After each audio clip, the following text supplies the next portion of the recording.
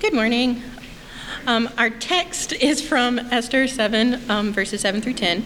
You'll find that on page 414 in the Bibles in the chairs in front of you. And we apologize for not listing this in the order of worship. Okay. And the king arose in his wrath from the wine drinking and went into the palace garden. But Haman stayed to beg for his life from Queen Esther. For he saw that harm was determined against him by the king.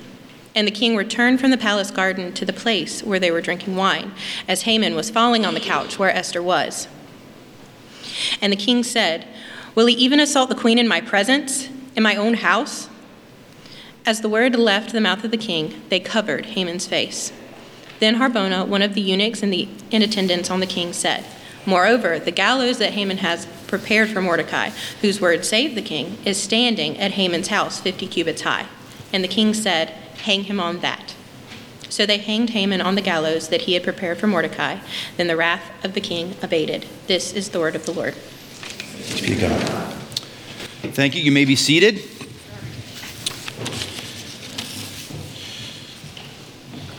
Thank you, Erica. Just to get started, what a great week we had last week. A wonderful time having Brandon and Liz back, having the provisional session.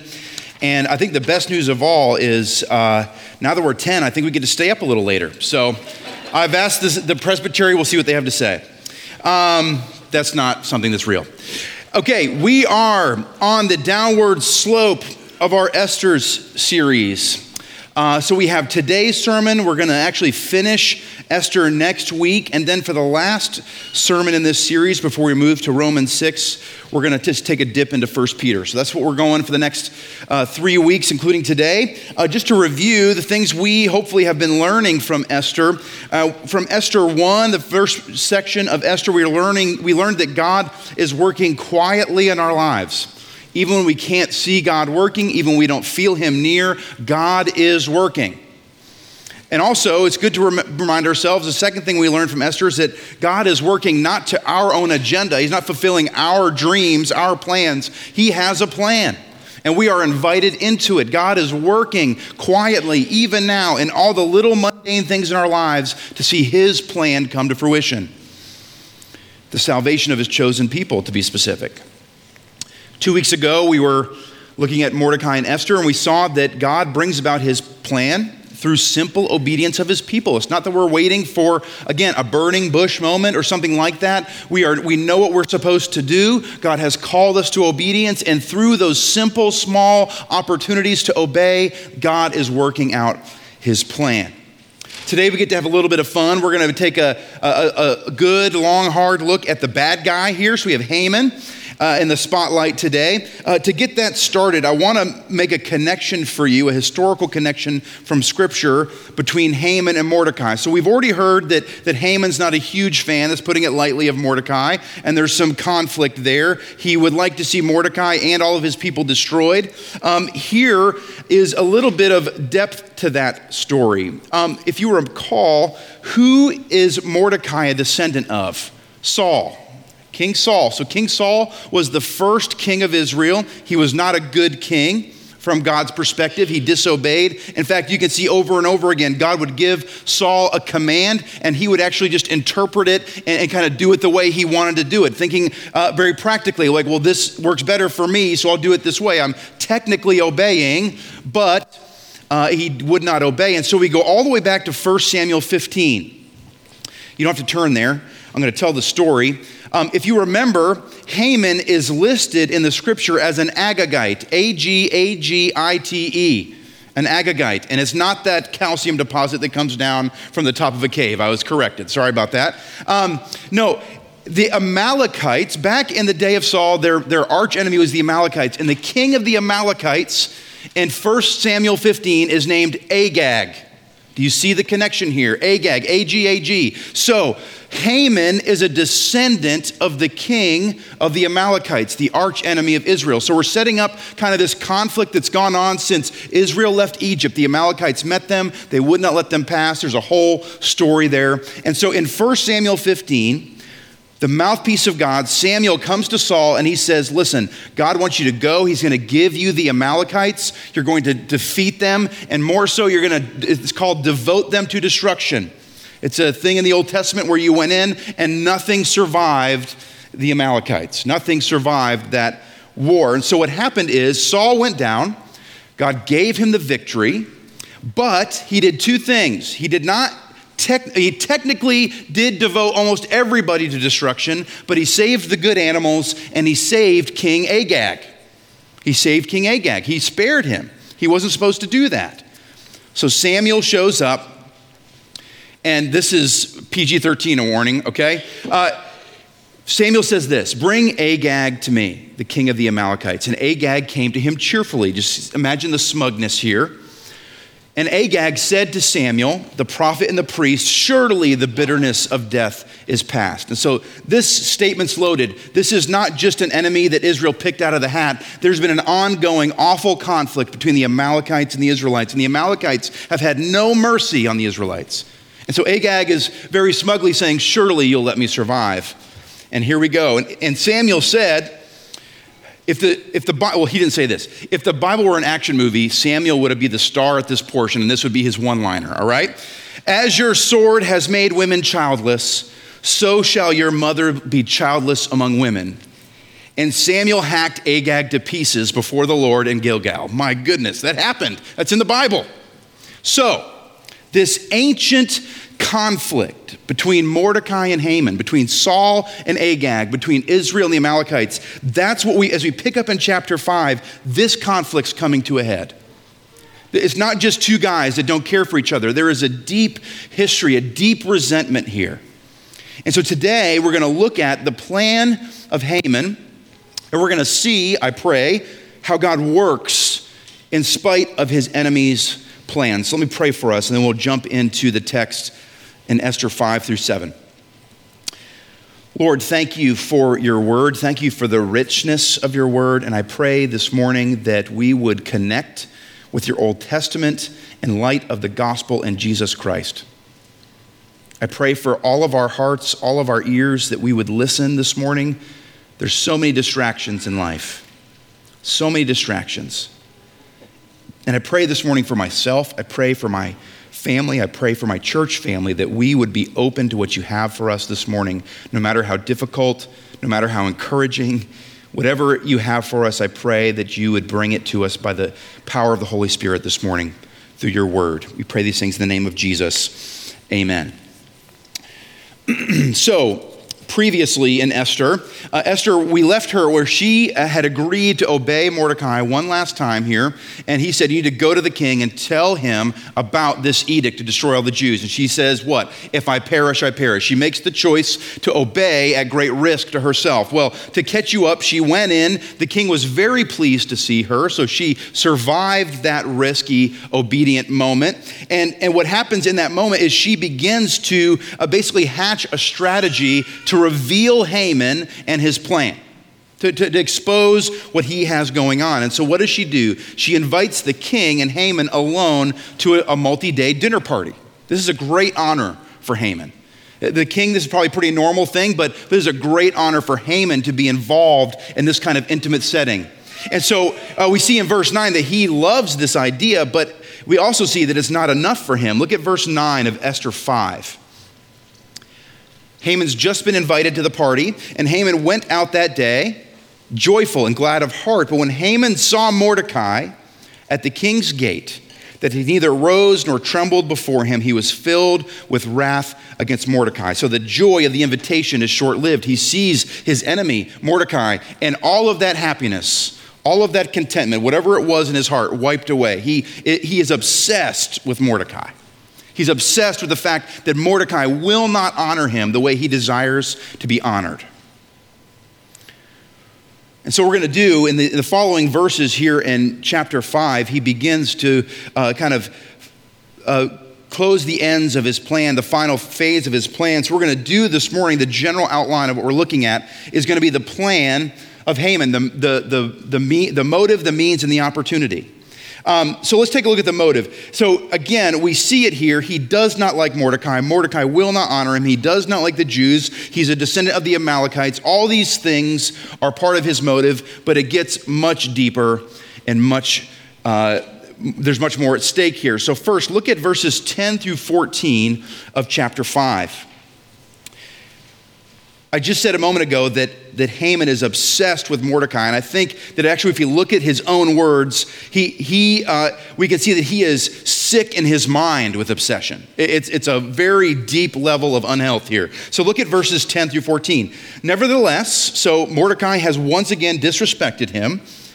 Nevertheless, he restrained himself and went home, and he sent and brought his friends and his wife Zeresh. So he gathers together his most trusted advisors. And Haman, just think about this conversation that's happening. He gathers his friends and his wife together, and listen to what he talks about. Haman recounted to them the splendor of his riches, the number of all his sons, the promotions with which the king had honored him, and how he had advanced him above the officials and the servants of the king. And then Haman said, even Queen Esther, let no one but me come with the king to the feast she prepared. And tomorrow also I'm invited by her together with the king. I mean, this dude is just bragging. Imagine how insufferable this is. Come, let me tell you about all the wonderful things about me. But here we go. Here's his obsession. Verse 13, yet all this is worth nothing to me. All this is worth nothing to me, so long as I see Mordecai the Jew sitting at the king's gate, obsessed. He has a silver spoon in his mouth. He has everything he could want. Power, position, possessions, all in this kingdom. He has the ear of the king. But the fact that Mordecai is sitting there and doesn't honor him, everything loses its luster. So his wife Zeresh and all his friends said to him, let a gallows 50 cubits high, that's very high, be made. And in the morning, tell the king to have Mordecai hanged upon it. Then go joyfully with the king to the feast.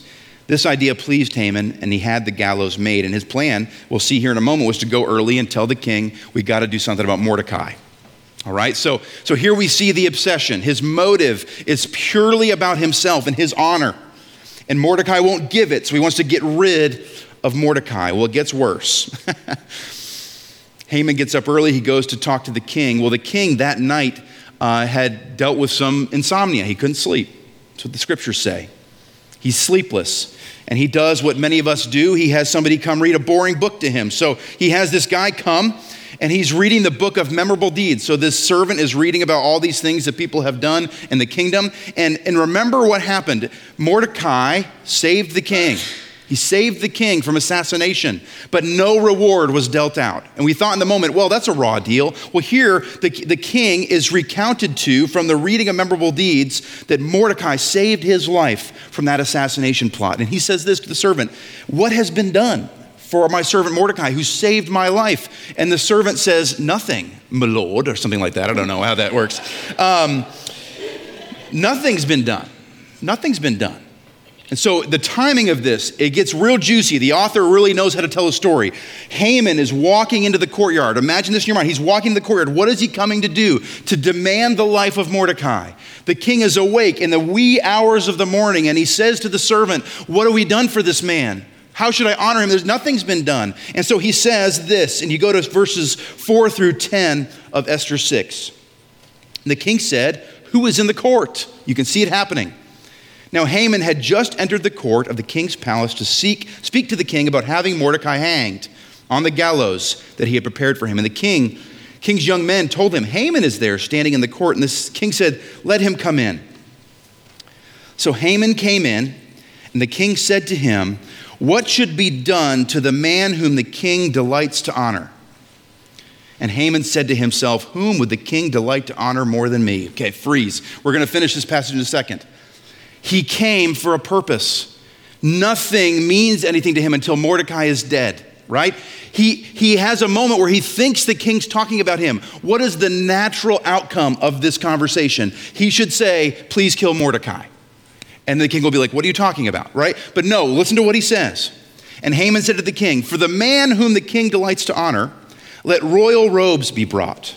He's thinking about himself, which the king has worn, and the horse that the king has ridden, and on whose head a royal crown is set. The horse has a crown. That's amazing. And let the robes and the horse be handed over to the one of the king's most noble officials, and let them dress the man whom the king delights to honor, and let them lead him on the horse to the square of the city, proclaiming before him, thus it shall be done for the man whom the king delights to honor. Okay, he has an opportunity to do what he planned to do. Instead, what does he want? He wants more honor for himself.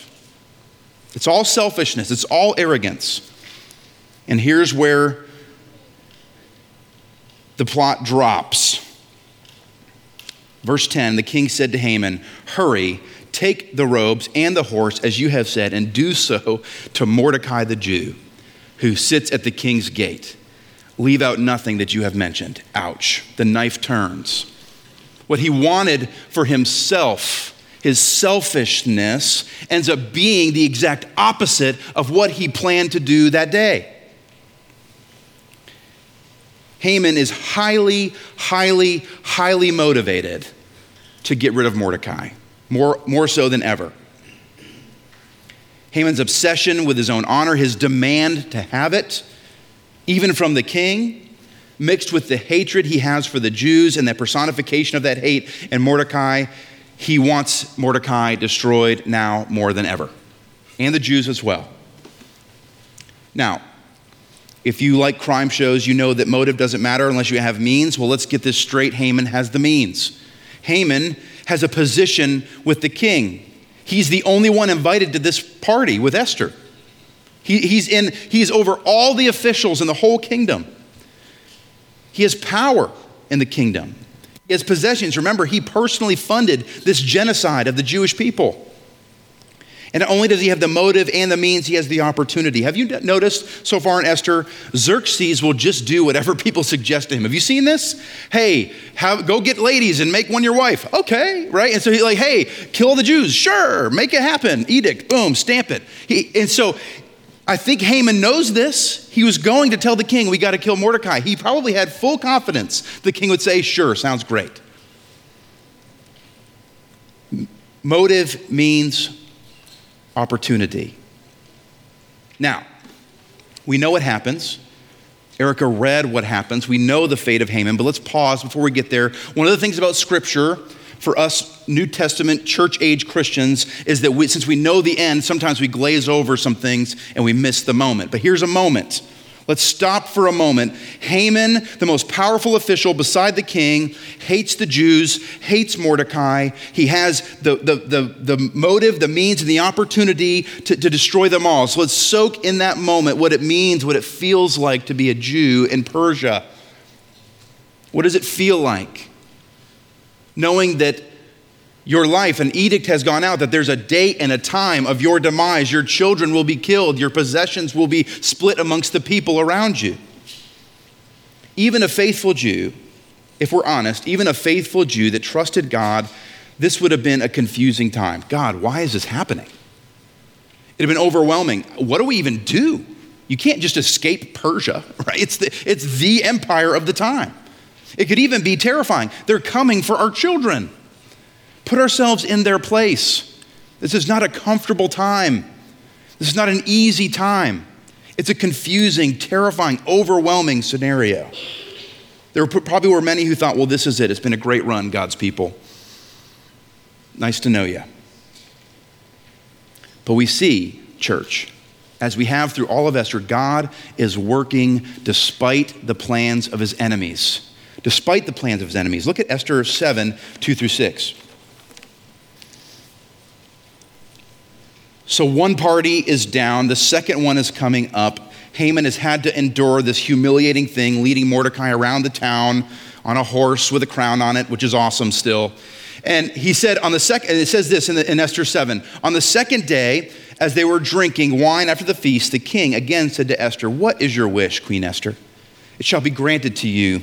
And what is your request? Even to half of my kingdom, it shall be fulfilled.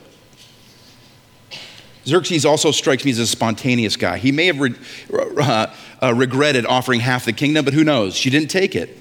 Queen Esther answered, if I have found favor in your sight, O king, and if it please the king, let my life be granted to me for my wish and my people for my request. For we have been sold and I and my people to be destroyed, to be killed, and to be annihilated. If we had been sold merely as slaves, men and women, I would have been silent, but for our affliction is not to be compared with the loss to the king."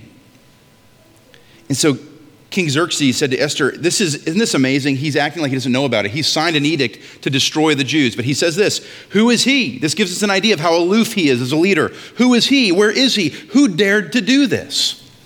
And Esther said, a foe, an enemy, the wicked Haman. Haman was terrified before the queen and the king. Church, this should be an exciting moment as we're reading this story. All the pieces are coming together. All the way back between Israel and the Amalekites, Saul and Agag, Esther losing her parents, Mordecai adopting her being obedient to her father, Queen Vashti being sent out, the king making an unusual collection of all the beautiful ladies in the kingdom to make one his queen. Mordecai's faithfulness to the king and to God's law by reporting the assassination plot. Esther's faithfulness and obedience of her father again and going in and reporting, going in and talking to the king when it was risky. And so we can see God working despite his enemies. And then we come to the passage we read this morning. We see how this all resolves. This really made the king upset, and he rose in his wrath from wine drinking and went into the palace garden. He's cooling off a bit, I suppose. But Haman stayed to beg for his own life from Queen Esther, for he saw that harm was determined against him by the king. And the king returned from the palace garden to the place where they were drinking wine as Haman was falling on the couch where Esther was. And the king said, "Will he even assault the queen in my presence in my own house?" As this word left the mouth of the king, they covered Haman's face. Then Harbona, one of the eunuchs in attendance on the king, said, "Moreover, the gallows that Haman has prepared for Mordecai, whose word saved the king, is standing at Haman's house, 50 cubits high." And the king said, "Hang him on that." And they hanged Haman on the gallows that he had prepared for Mordecai. Then the wrath of the king abated. God defeated Haman through his own villainy. Do you see this? You see how the evil plan of Haman came back around, and it's the very thing that destroyed Haman. His own plan, his own gallows, his own hatred, his own arrogance, his own selfishness, all those things are what God used to defeat him. And so it's important, church, that we understand this. Evil then, evil now, is not a constructive force. It doesn't build up and succeed. Evil in and of itself is a destructive force. Evil will always destroy itself. Psalm 94.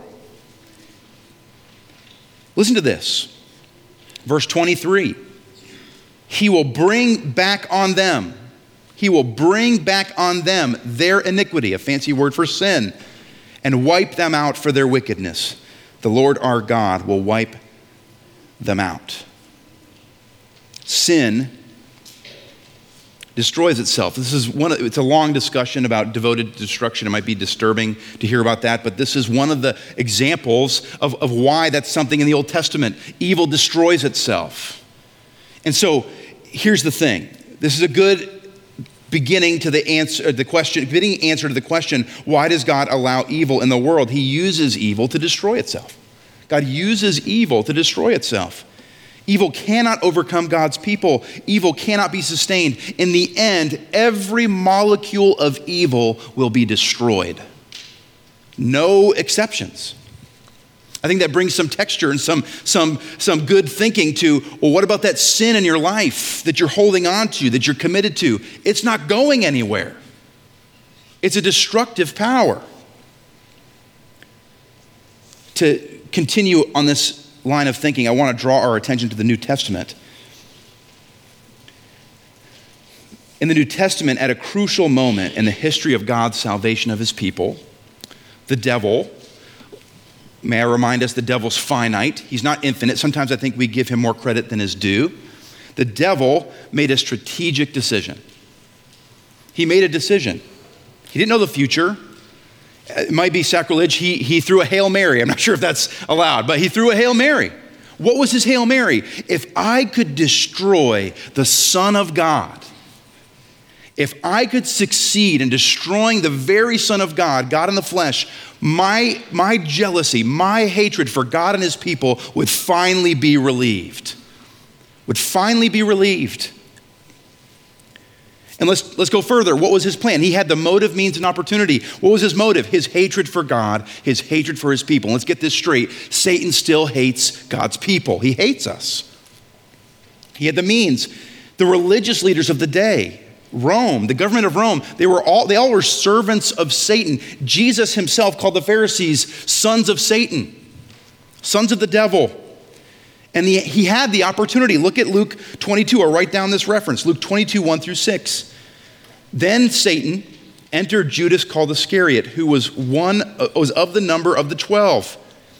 He went away and conferred with the chief priests and officers who might betray him to them, and they were glad and agreed to give him money. So he consented and saw an opportunity to betray him to them in the absence of a crowd. Motive means opportunity. Satan had a plan to destroy God's people, to get revenge against his archenemy, God himself. And how did that plan turn out for Satan?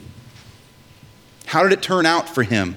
His big move to end the Son of God, his strategic decision to end God's people, it was turned in on itself in the same way that Haman was defeated by his own plan to hang Mordecai on the gallows. Where did he end up? On the gallows himself. Satan was defeated by hanging Jesus on the cross.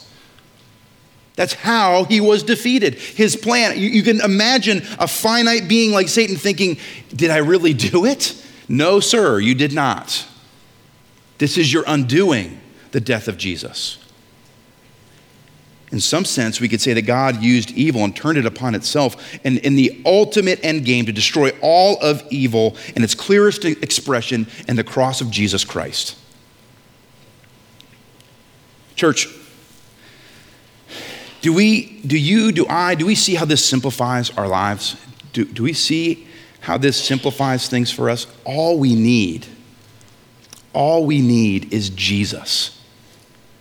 All we need is Jesus. We don't have to have all the answers. We don't have to outmaneuver the enemy. We don't have to be more politically savvy than our enemies. We don't have to control the kingdom. We don't even have to destroy our enemies. Because Jesus Christ, what he did on the cross, we actually don't have to destroy them. We have an opportunity to love our enemies. Remember Brandon's sermon last week? Remember what he said? He read from Romans 12. If possible, so far as it depends on you, live peaceably with all. This next phrase, I'm not sure we actually believe it. Beloved, never avenge yourself, but leave it to the wrath of God. For it is written, vengeance is mine, I will repay, says the Lord. To the contrary, instead of vengeance, what should we do? If your enemy is hungry, feed him. If he is thirsty, give him something to drink. Do not be overcome by evil, but overcome evil with good. Church, we don't have an Esther. We don't have an Esther. Because what did Esther do? We'll look at this next week. Esther won an opportunity for the people of Israel to defend themselves. We don't have an Esther. We don't need one because we have Jesus. He defended us. He defeated our enemies. There's no battle after Haman on the gallows. There is a battle after Haman on the gallows. There is no battle for us after Jesus on the cross. It's the end of our enemies. He's conquered the things that actually threaten us, and he's done it already. And so we can be content with just having Jesus. Just having Jesus. Our ultimate enemy, sin, death, devil, Jesus is the only one that could have defeated them, and he's the only one that did defeat them because he's done it. It's done. It's been done on the cross. And so, church, when we feel like those ancient Israelites did, when we're confused, God, what's happening? When we're overwhelmed, what are we going to do? When we're terrified, they're coming for our children, whatever we're scared of, what can we do? We can recall the fact that God is working despite our enemy's plans, despite his enemy's plans. And so what is God calling us to do? What's our job? What's our hope? Our hope is to trust his work, not ours. And he's not just saying sit and do nothing. He's saying, look for me working in the small ways, in the mundane things. Understand that I have a plan. That plan is the salvation of all of my people. And his plan for us is to obey in the simple ways. Here, we have just a couple of things. We can feed the hungry, quench the thirsty. We can bring good news to those who don't have it yet. And we can live our lives knowing and trusting and living as if our enemies are defeated already.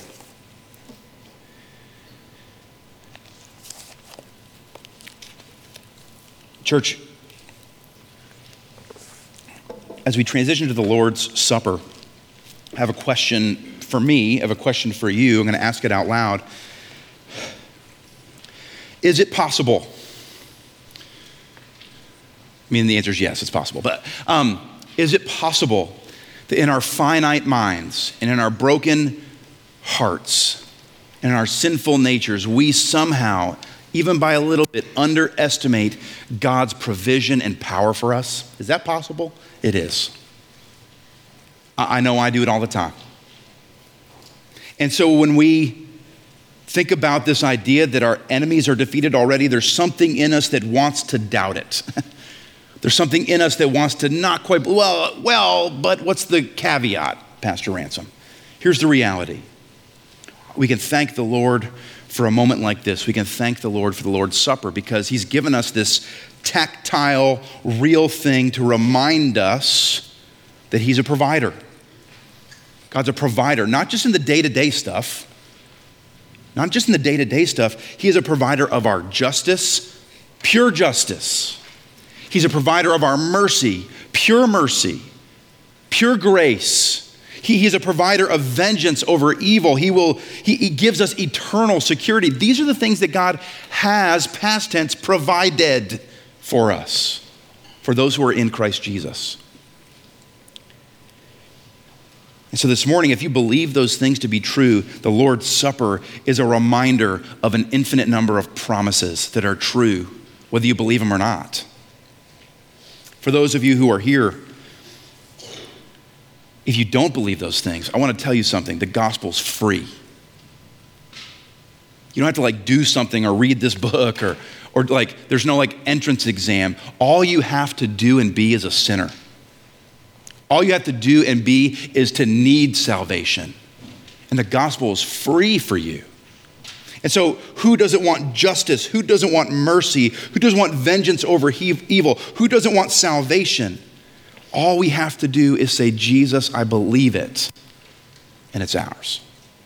So this morning, if you do believe it, if you believe that you're a sinner, if you believe that Jesus Christ is the only way, which is the testament you make when you come into the aisle and you take a piece of bread and you eat it, you're saying, I am a sinner, and this is the only way I can be saved is Jesus Christ. If you believe those things, you've made that profession, you've been baptized, you've confessed your sins, we'll have a moment to do that in just a second, then you are welcomed in. The Father says, come, be reminded of what I provide for you. If you don't believe those things, don't just stop by saying, okay, I won't eat. Ask the questions. Do I want mercy of the kind that I've heard? Do I want grace of the kind that I have heard? Any one of our elders, myself, Steve, any one of our pastors, any one of our folks who are here, our life group leaders, whatever, they'd love nothing more than to walk with you through those questions.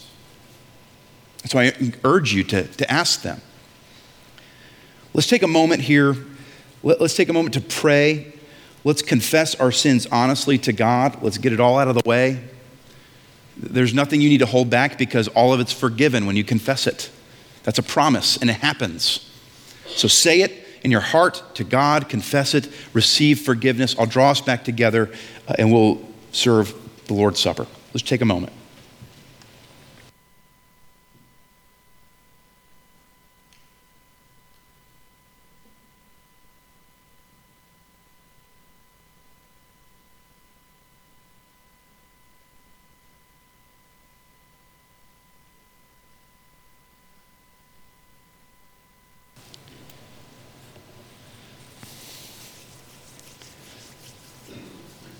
Father in heaven, forgive us.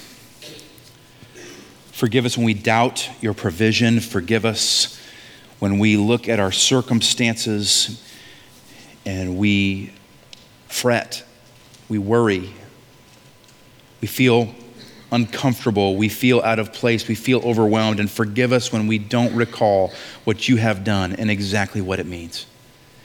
And so I pray this morning that you would bless this bread and bless this wine and juice, not to be some kind of hocus pocus magic, but to be a reminder and an actual nourishment for our souls. You are present with us. You promise it. When two or more are gathered, I will be there. You are here by the power of the Spirit, and we are nourished by your grace.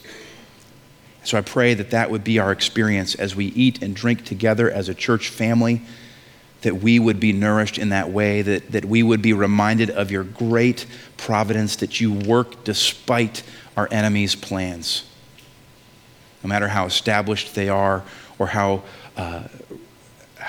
sure they may seem to come to pass. Thank you for your body. Thank you for your blood, which was given for us in love. We pray these things in the name of Jesus. Amen. I'd like to get 4 elders up here if I could. A few instructions for you all. You're going to come forward 1 row at a time. Come down the center aisle, grab a little cup with bread in it, grab a little cup with some kind of liquid in it.